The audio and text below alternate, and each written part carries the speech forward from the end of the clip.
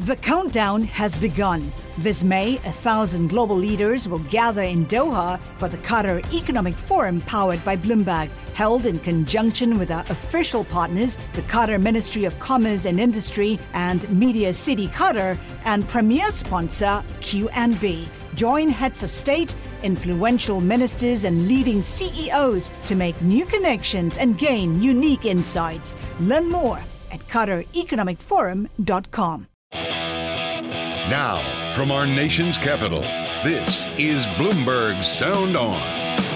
The Ukrainian people are united and resilient, and I learned that the EU and NATO are also similarly united. Putin is acting in a highly intentional way because he knows he has leverage from his energy dominance. Bloomberg Sound On. Politics, policy, and perspective from D.C.'s top names. We are going to need to rethink our relationships in Western Europe. We do not want to get into a situation where Russia and NATO get into an armed conflict. Bloomberg Sound On with Joe Matthew on Bloomberg Radio.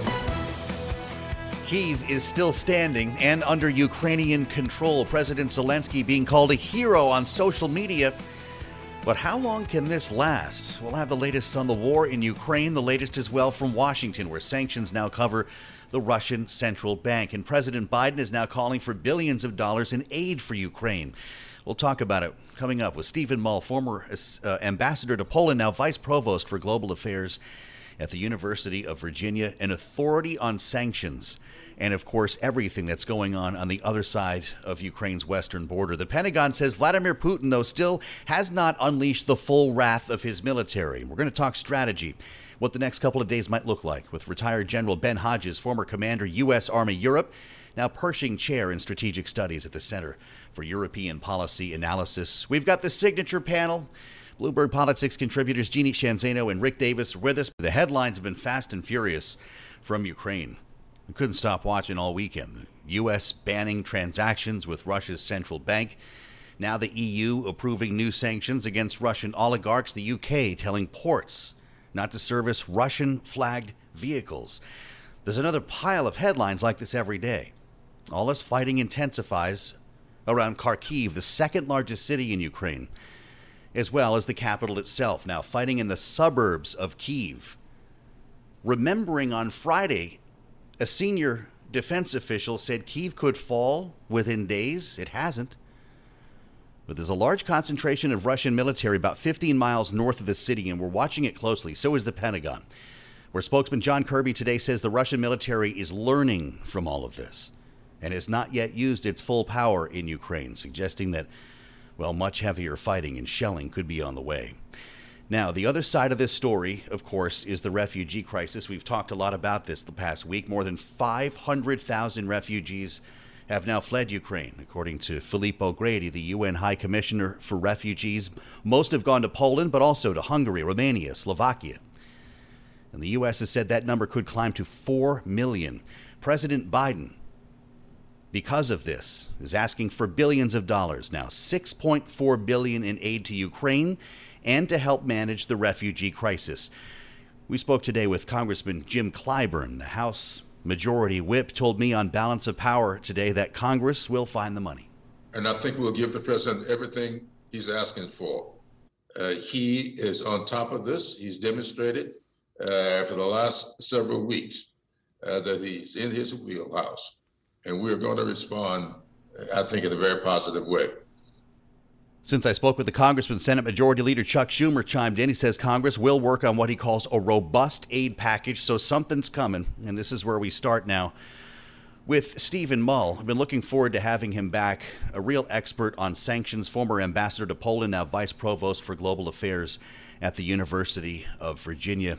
Stephen, thanks for joining us. We've added many more layers since you and I last spoke. In terms of sanctions, we're now talking about SWIFT. We're now talking about Russia's central bank. Is the Biden administration out of options now? Have we thrown everything shy of energy at Russia? Well, we've done a lot. Thanks. It's great to be with you, Joe. You pointed out a very interesting carve-out. Europeans, of course, get 40% of their gas from Russia, and they're a little bit worried about cutting that off in the middle of winter. So they've kept that open as an option for them to continue to buy. The SWIFT The exclusion from SWIFT doesn't apply to the entire Russian financial system the way we excluded Iran back in 2012. It was really targeted more at some of the biggest banks. And so I think that will give the Russians, it'll be inconvenient for them. They'll have problems with credit cards and doing basic financial transactions for a few weeks. But I think over time, they're going to be able to get around that. Well, so you remember that was the so-called nuclear option, which I hesitate to use the term because now we're actually talking about the possibility of nuclear weapons here. But this was, I don't know a better way to say it. This is the end all. You kick them out of SWIFT. My God, you've done it. It's only happened once before. But now we're hearing questions about that. You just added a few caveats. We heard from Jamie Dimon today, who was at the JP Morgan Leveraged Finance Conference, a big confab happening down in Miami. And Dimon says there are ways to work around being booted out of SWIFT. A sanction says I cannot do business with you. A SWIFT thing says I can't use a communication to do business with you. I can still do business with you. And there are a lot of workarounds in SWIFT. So there are different tools to be used for different reasons.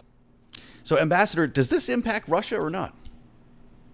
Well, it does. And I think of all the sanctions announced over the weekend, and by the way, the big story here is how quickly the West is coming together. As of last Friday, major European powers were opposed to doing anything on SWIFT or for the Russian central bank.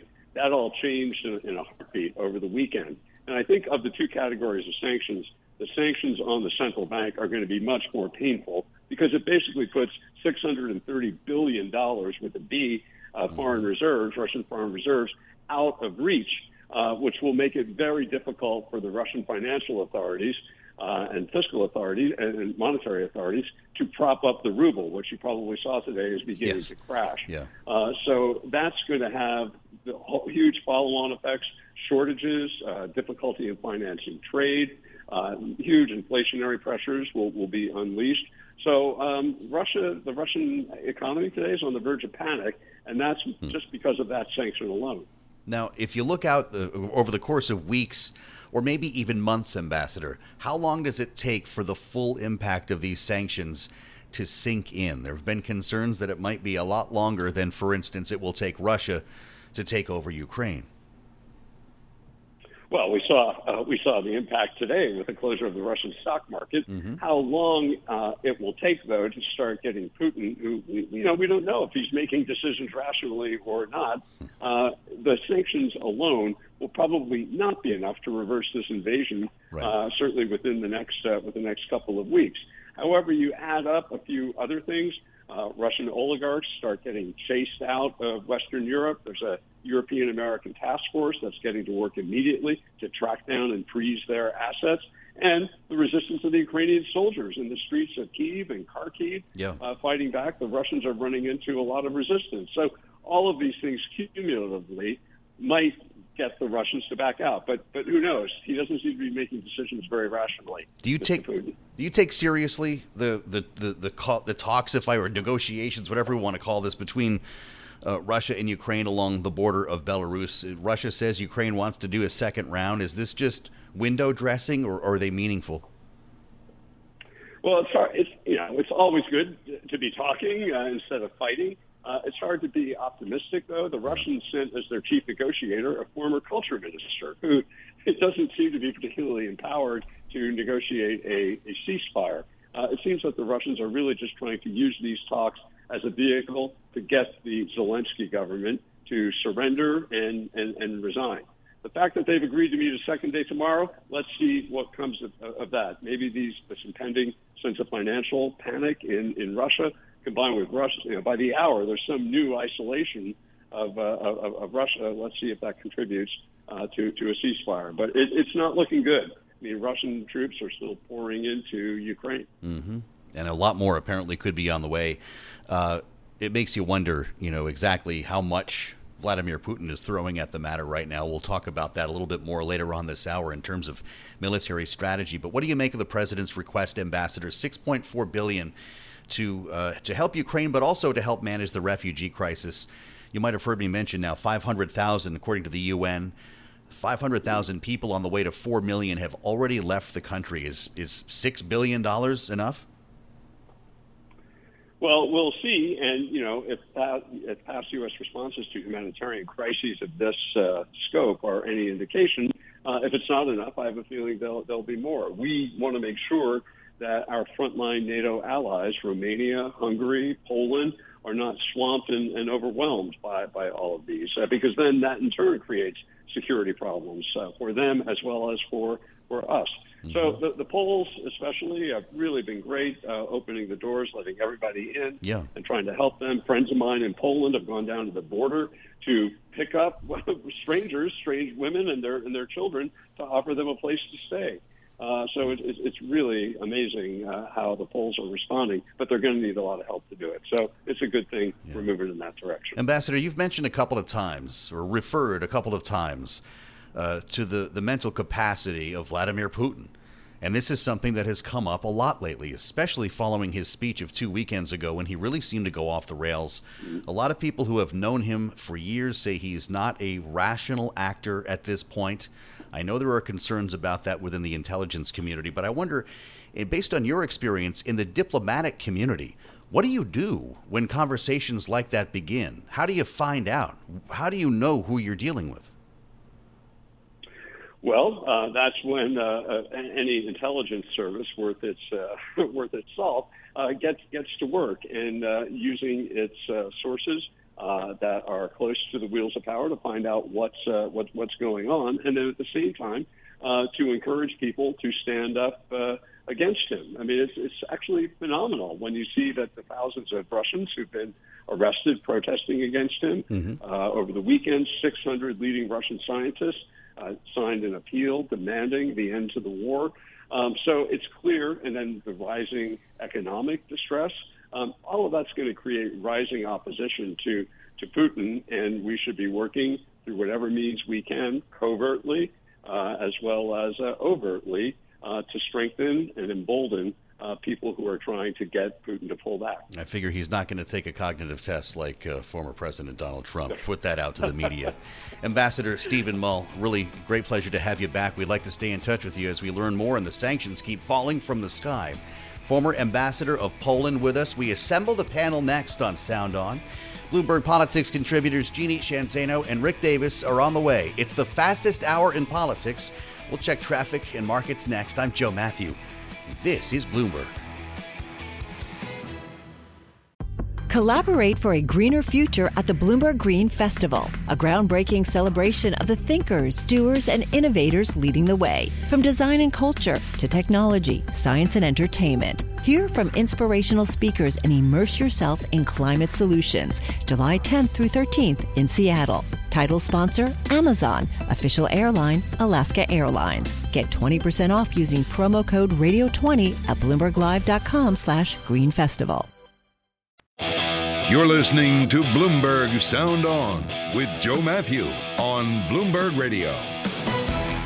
So there's a run on the banks in Russia. You've seen images on social media, people lined up around the block to get to an ATM. Very real results of economic sanctions, or at least worries about what's going to come. The point is the disruption is already happening, and in some cases, by the way, those machines were empty. Even Netflix is getting into the act.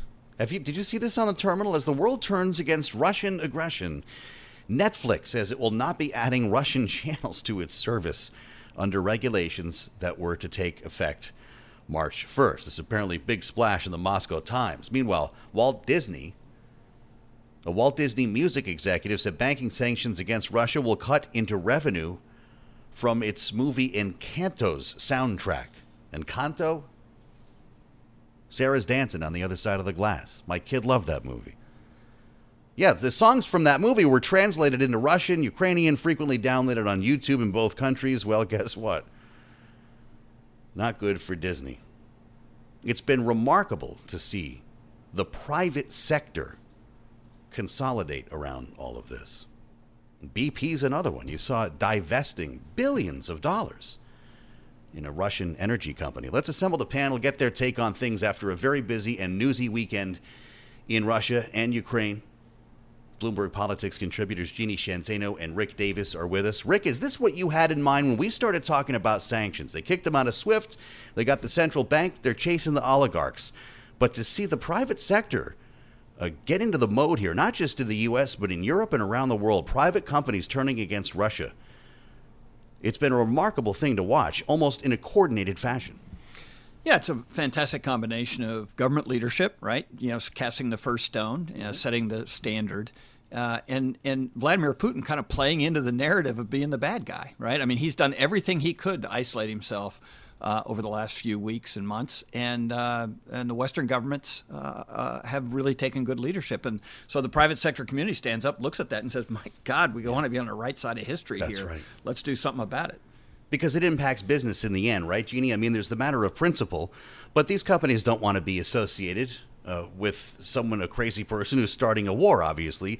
Is there any government coordination, though? Is the White House calling Netflix saying, hey, you're not going to put those movies on, are you?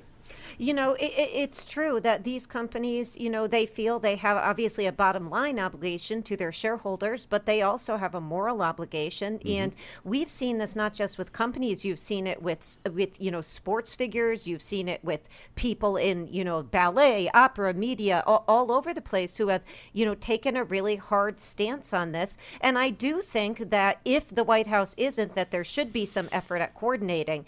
But I don't even think it really takes that when you look at how this thing has evolved and how, this is really seems to be the efforts of one man who has, bent on destruction of so many people. You're mentioning 500,000 people leaving the country, yes, just as an example. And so, people view that, businesses view that, and they do make a step to, take a stand, and as they should. Is the hunt for Red October forbidden now? This is the conversation happening in the control room. One ping only, please. I'm sorry, I'm watching that anyway. The refugee crisis, Rick, is real. It's just starting, actually. If we have 500,000 people crossing the border now, and we're not sure what to do with them, Poland has limited capacity. 4 million streaming into countries like Romania, Slovakia creates a massive problem. How do you manage, Rick? And are they making plans for it now? A humanitarian crisis right next door to a war. Well, there's only so much you can plan when you have an influx of that many millions of people and no resources. They're getting to these borders, with basically just the goods that they have in their hands. So it's a very difficult situation. It's going to require a lot more aid and support than what's currently being talked about. I mean, this idea that somehow, $6.2 billion in a supplemental or maybe even the new budget is somehow going to plug a gap, both militarily and humanitarianly. It's just not going to make it. We spent $24 billion in today's dollars in Afghanistan when the Russians invaded there, both militarily and with human cost and toll that existed there.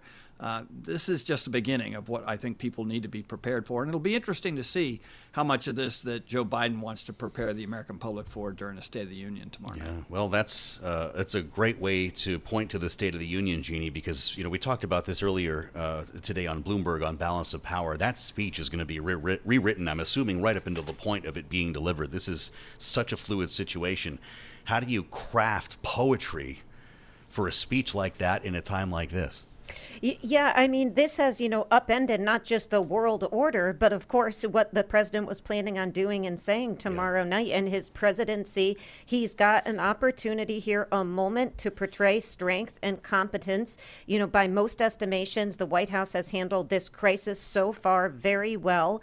And he's got to both, look where we've been and look forward and put this all into context and make the case to the American public that it is worth some modicum of pain. And the ambassador was talking to you about this in order to, ensure that we do take Russia, on, and that we do stand up for democracy in the Ukraine and Europe and around the world. So the president is going to be working hard to make that case tomorrow night. But the speech is certainly changing by the moment as events unfold. And it's going to overshadow a lot of the other issues he wants to get to, Rick. Do you hit it right off the top if you're the president? Hard to tell. It is not what's on top of mind of most people. I mean, even though we're obsessed with it and it's on the news constantly, there are other, kitchen table issues that, frankly, people want to hear from him on. So he grabs inflation by both horns tomorrow night. Rick and Jeannie are with us for the hour here on Sound On. We'll reassemble the panel coming up, and next we speak with retired General Ben Hodges about the military strategy. What exactly is Russia waiting for, or is this it? We'll talk to the general next. This is Bloomberg. People are watching this happen on their phones. They're watching a war in Europe unfold on their iPhones. Never mind just the TV. The revolution is being televised. Well, it's not a revolution. And there are a lot of concerns about what's going to be coming in the next couple of days. People have been, at least in this country, so impressed by the Ukrainian forces, by President Zelensky putting up these videos every morning. You haven't gotten me yet. They're digging in. And they have inflicted far more pain on the Russian military than Vladimir Putin apparently ever imagined. Speaking to that end today, Pentagon spokesman John Kirby. Here he is. And we're also seeing the Ukrainians put up a very stiff and determined resistance on their capital city.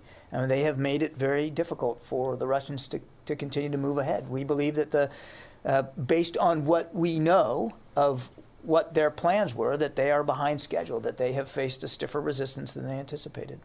As I mentioned, though, James Stavridis, writing for Bloomberg Opinion, the former Supreme Allied Commander of NATO, former Navy Admiral, that it's Putin's strategic mistakes leading to this. And Kirby added to that comment today in the Pentagon briefing that not everybody should be partying yet. Russia is learning from what it is seeing now on day 5 of this conflict. And there are a lot of Russian forces just north of Kyiv, about 15 miles, they say, at this point. Could be thousands of them with heavy armor. And if Vladimir Putin decides to send them into the capital, this could be a different story. We talk about it now with retired Lieutenant General Ben Hodges, as I mentioned, with us, former Commander, U.S. Army Europe, now Pershing Chair in Strategic Studies at the Center for European Policy Analysis. General, it's great to have you with us here on Bloomberg today. Thanks for being with us. Are you concerned about what the next couple of days might bring, or is this the way this war is going to go? I think this is the way it's going to go. And look, I've been looking at the pictures like everybody else of this large Russian formation that's north of Kyiv. Yeah. And I am astounded how poorly disciplined they are in broad daylight, massive convoy, moving down the road. Given all that we have in terms of drones and the ability to target and strike convoys like that, I mean, the Ukrainians are going to crush or certainly inflict huge casualties on them. So I'm a little bit unimpressed, let me say, of the discipline and the training level of the Russian forces I've been seeing so far. This is the opposite of what they should be doing in terms of a tactical approach. Now, still, mass numbers counts for something, and no doubt they will inflict a lot of damage on Ukrainian forces as well. But it's useful to keep in mind that Kyiv is a city of about 3.5 million people. Now, many of the people have left town, but nonetheless, the very complex city infrastructure, the roads, all the massive buildings, it will be very, very difficult for Russian forces to enter and clear even big parts of the city. If they want to preserve it, of course, and I guess that would be my next question. Does Vladimir Putin want to take over Kyiv and maintain the structures in the city so that he can move in essentially as it is now? Or will we see indiscriminate bombing? Well, that's a fair question. I think in the fairy tale that he was using in the weeks leading up to this, it was all about, the poor Slavic people of Ukraine. He wants to liberate them from their Nazi leaders and this sort of nonsense. Clearly, that was not his motivation. And they're already, it was 2 days ago, the whole world saw this missile that slammed into an apartment building. And that sort of thing is going to increase. I think he will do whatever it takes to, number one, to decapitate the government, and number two, to avoid the humiliation of his forces being defeated and not able to take Kyiv. Well, if he'll do whatever it takes, then, General, we can use our imagination. What does that look like? Are we going to see aerial bombing over Kyiv? Well, I'm sure we're going to see more Russian aircraft striking targets in and around Kyiv. They will have to do that. Otherwise, this big column of vehicles that's north of Kyiv will continue to get hammered by Ukrainian forces. So I do expect we're going to see. These are the same guys you remember in the first Chechen war. They were frustrated because they could not defeat the Chechens, That's right. and so they destroyed the city of Grozny. and I think we're going to see some of that attempted. But I don't think they have the logistical tail to sustain rockets and artillery and bombing. I mean, we're already getting reports that they're running out of certain munitions. They're running out of gas, General. Yeah, which is ironic that the sure Russia of all countries would run out of gas. But again, I think this points to the lack of professional training and ability that they so grossly underestimated their ammunition and fuel consumption rates. You know, Europe is sending more hardware to Ukraine. Even the Germans are. In general, there was a story over the weekend that a bunch of MiG-29s, of fighter jets, are on their way to Ukraine as well. Or do they have the pilots and the people to operate them? Yeah, absolutely. Most of the former Warsaw Pact countries still have equipment, aircraft, and vehicles that were, was all the same. So helicopters, jets, there are definitely pilots from the Ukrainian Air Force that would be able, with a very short amount of time, be prepared to operate those. The key will be, do they have airfields and the maintenance necessary, and can they protect those airfields from the inevitable Russian attacks? We still have so many questions. We'd love to stay in touch with you as we seek answers. General Ben Hodges with us, former commander, U.S. Army Europe, now with the Center for European Policy Analysis, walking us through this here on the fastest hour in politics. This is Sound On. I'm Joe Matthew at World Headquarters in New York, and we'll reassemble the panel next. This is Bloomberg. The countdown has begun. From May 14th to 16th, 1,000 global leaders will gather in Doha for the Qatar Economic Forum powered by Bloomberg. Join heads of state, influential ministers, and leading CEOs to make new connections, gain unique insights, and uncover valuable opportunities in one of the world's most rapidly rising regions. Request your invite for this exclusive event at QatarEconomicForum.com. You're listening to Bloomberg Sound On with Joe Matthew on Bloomberg Radio. It was Rick Davis who famously said on this broadcast that Russian soldiers were known for drunkenness and sloth. And after hearing General Hodges there describe the laziness of Russian troops, I'm thinking he was onto something. Is that really why Ukraine is holding off its much larger neighbor 5 days in? Russia's nowhere near Kyiv. And how long can it do this? We reassembled the panel now with Bloomberg Politics contributors Jeannie Sheehan Zaino and the aforementioned Rick Davis. I think you were ahead on this one, Rick. I know that that's not necessarily a new reputation, but is that what's going on? Ukraine has passion. Russia has laziness. Yeah, look, I mean, the Russian army has never distinguished itself in battle, and so why should they start today? You had to think that with 190,000 troops amassed on the border, they would do a lot more damage a lot quicker than they've done, but you got to give it to the Ukrainian people. Nothing I said should undermine the fact that the Ukrainians are fighting for their lives and their country. Absolutely. And they're acting as such, and we could only do as much as we can to give them the necessary tools and implements. As the general said, if they had the right equipment, they could decimate the Russian lines that are currently configured. Well, right now it's guerrilla warfare, right? They're ambushing these lines that are just, I guess, plain to see from, as the general mentioned, from a drone or anything else for that matter. And I guess we're helping with reconnaissance. But Rick, why haven't they moved in? I mean, doesn't Vladimir Putin at least have numbers and hardware? He's having a hard time getting them around. I mean, the initial estimates that I've seen reported are that the early surge allowed them to get deeply into the country, but the terrain is not frozen, right? You heard all this talk about these tanks need to drive around on frozen ground. That's why they're all lined up on a road, because the ground's like a marsh. Right. They put those tanks in them, and they're not going anywhere. Mm-hmm. And so that makes them sitting ducks. So they've miscalculated repeatedly. They've now outstripped their supply lines, and so they can't refuel. And so these units are running out of power. Yeah. And the Ukrainians, they have very versatile and mobile systems. We've given them enough TOW missiles to knock out every plane, train, and automobile that the Russians have brought into that country, and they're making good use of them. But they got them deeply into the country so that resupply was going to be a problem, and now the Ukrainians are taking advantage of it. So how about that old line from your former boss, John McCain, Rick? a gas station masquerading as a country. They don't even have the gas. Yeah, you cannot repair Putin's damage that he's done to his own image and the country's image as a military power around the world. And we haven't seen the end of this story. He's trying to play brinksmanship with his nuclear weapons, and this military has still a lot of running capability.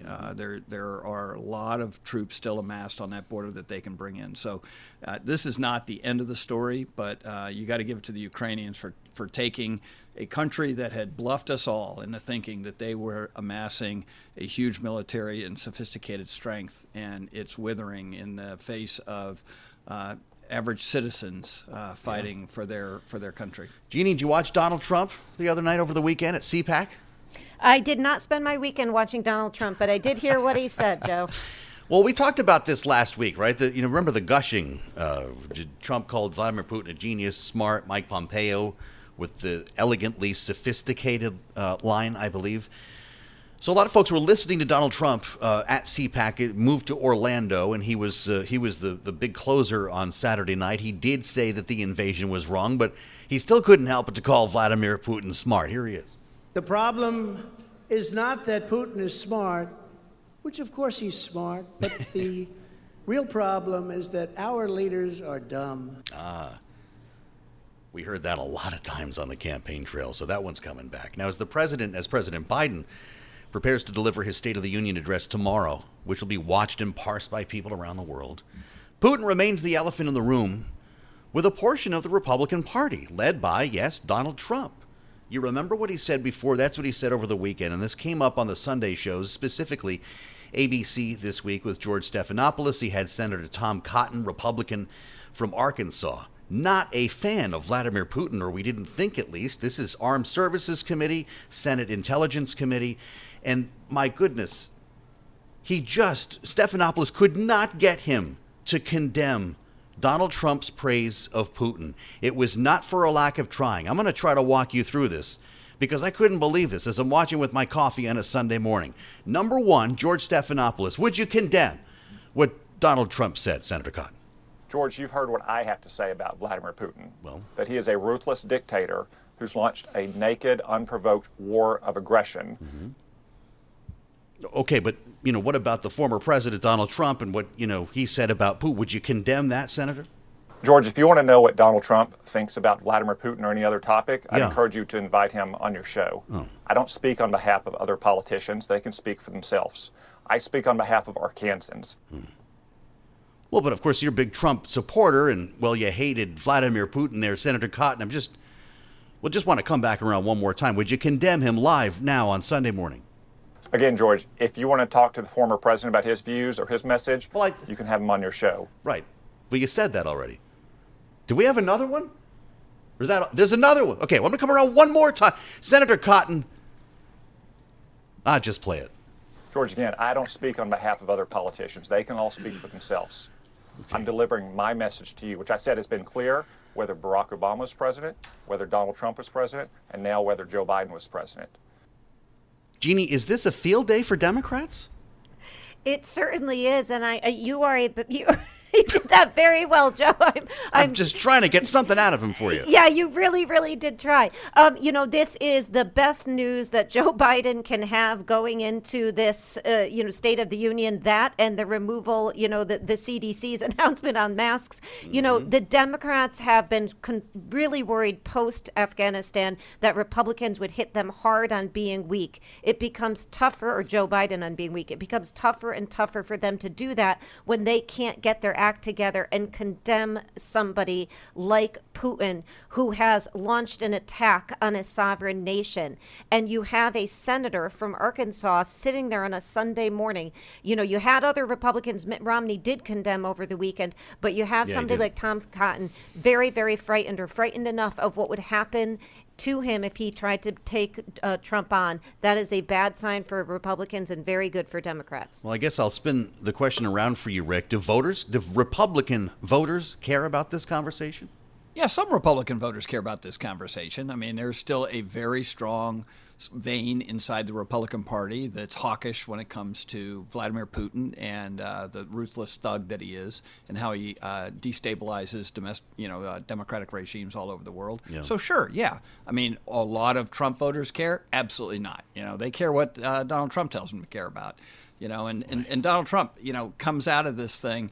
One of the controversies that existed in his presidency was trying to hold up, and he did hold up, lethal aid to Ukraine in order to try and get Zelensky to investigate Joe Biden. Yeah, right. And so here's a guy who has just no standing on this topic, who speaks out, and it's not a profile in courage for Tom Cotton or any Republican who doesn't denounce this kind of activity. Right. Mitt Romney, on the other hand, was asked about this on CNN. He was asked about Marjorie Taylor Greene and Paul Gosar, somewhat separate. This is not a Trump thing. He was asked about as well their meeting with white supremacists. The response was a reference to the old line he said from Butch Cassidy and the Sundance Kid. Quote, "Morons. I've got morons on my team," he said. So it's on to the State of the Union tomorrow night.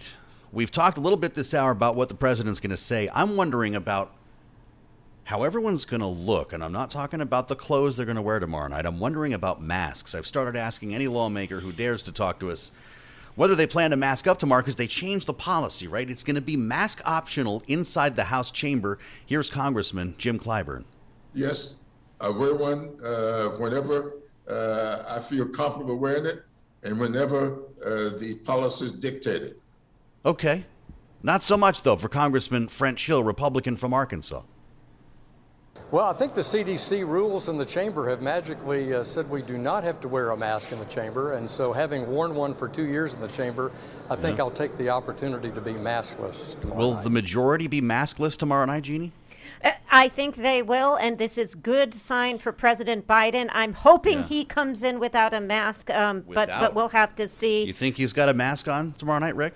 Oh, yeah. I mean, he'll wear one at least into the chamber because he'll be surrounded by Democrats who all have their masks on. My real question is, will the Supreme Court come in with a mask? How about the Defense Department? Will the Joint Chiefs have a mask? Rick and Jeannie, tomorrow night, special coverage, State of the Union. Here's Renita Young. On this day in Black history in 1984, Michael Jackson wins an unprecedented 8 Grammy Awards, including Album of the Year for Thriller and Record of the Year for Beat It. To date, that's the most number of Grammys won in a single night. Several other hits and awards later in 1997, Jackson was included in the Rock and Roll Hall of Fame for the first time as part of the Jackson 5 with his brothers, and later inducted as a solo artist in 2001. In 2006, the King of Pop was named by Guinness World Records as the most successful entertainer of all time. 3 years later, in the week following his death, Jackson became the first artist to sell more than 1 million digital tracks in 1 week, 2.6 million tracks to be exact. And in 2014, yet another posthumous record. Jackson became the first artist in history to score a top 10 hit on the Billboard Hot 100 in 5 different decades. That's Today in Black History. I'm Renita Young, Bloomberg Radio. Well, great job, Renita Young. And thanks to everyone for cramming into the fastest hour in politics. Meet you tomorrow for the Super Bowl, State of the Union. This is Bloomberg. The countdown has begun. This May, 1,000 global leaders will gather in Doha for the Qatar Economic Forum powered by Bloomberg, held in conjunction with our official partners, the Qatar Ministry of Commerce and Industry and Media City Qatar, and premier sponsor QNB. Join heads of state, influential ministers, and leading CEOs to make new connections and gain unique insights. Learn more at QatarEconomicForum.com.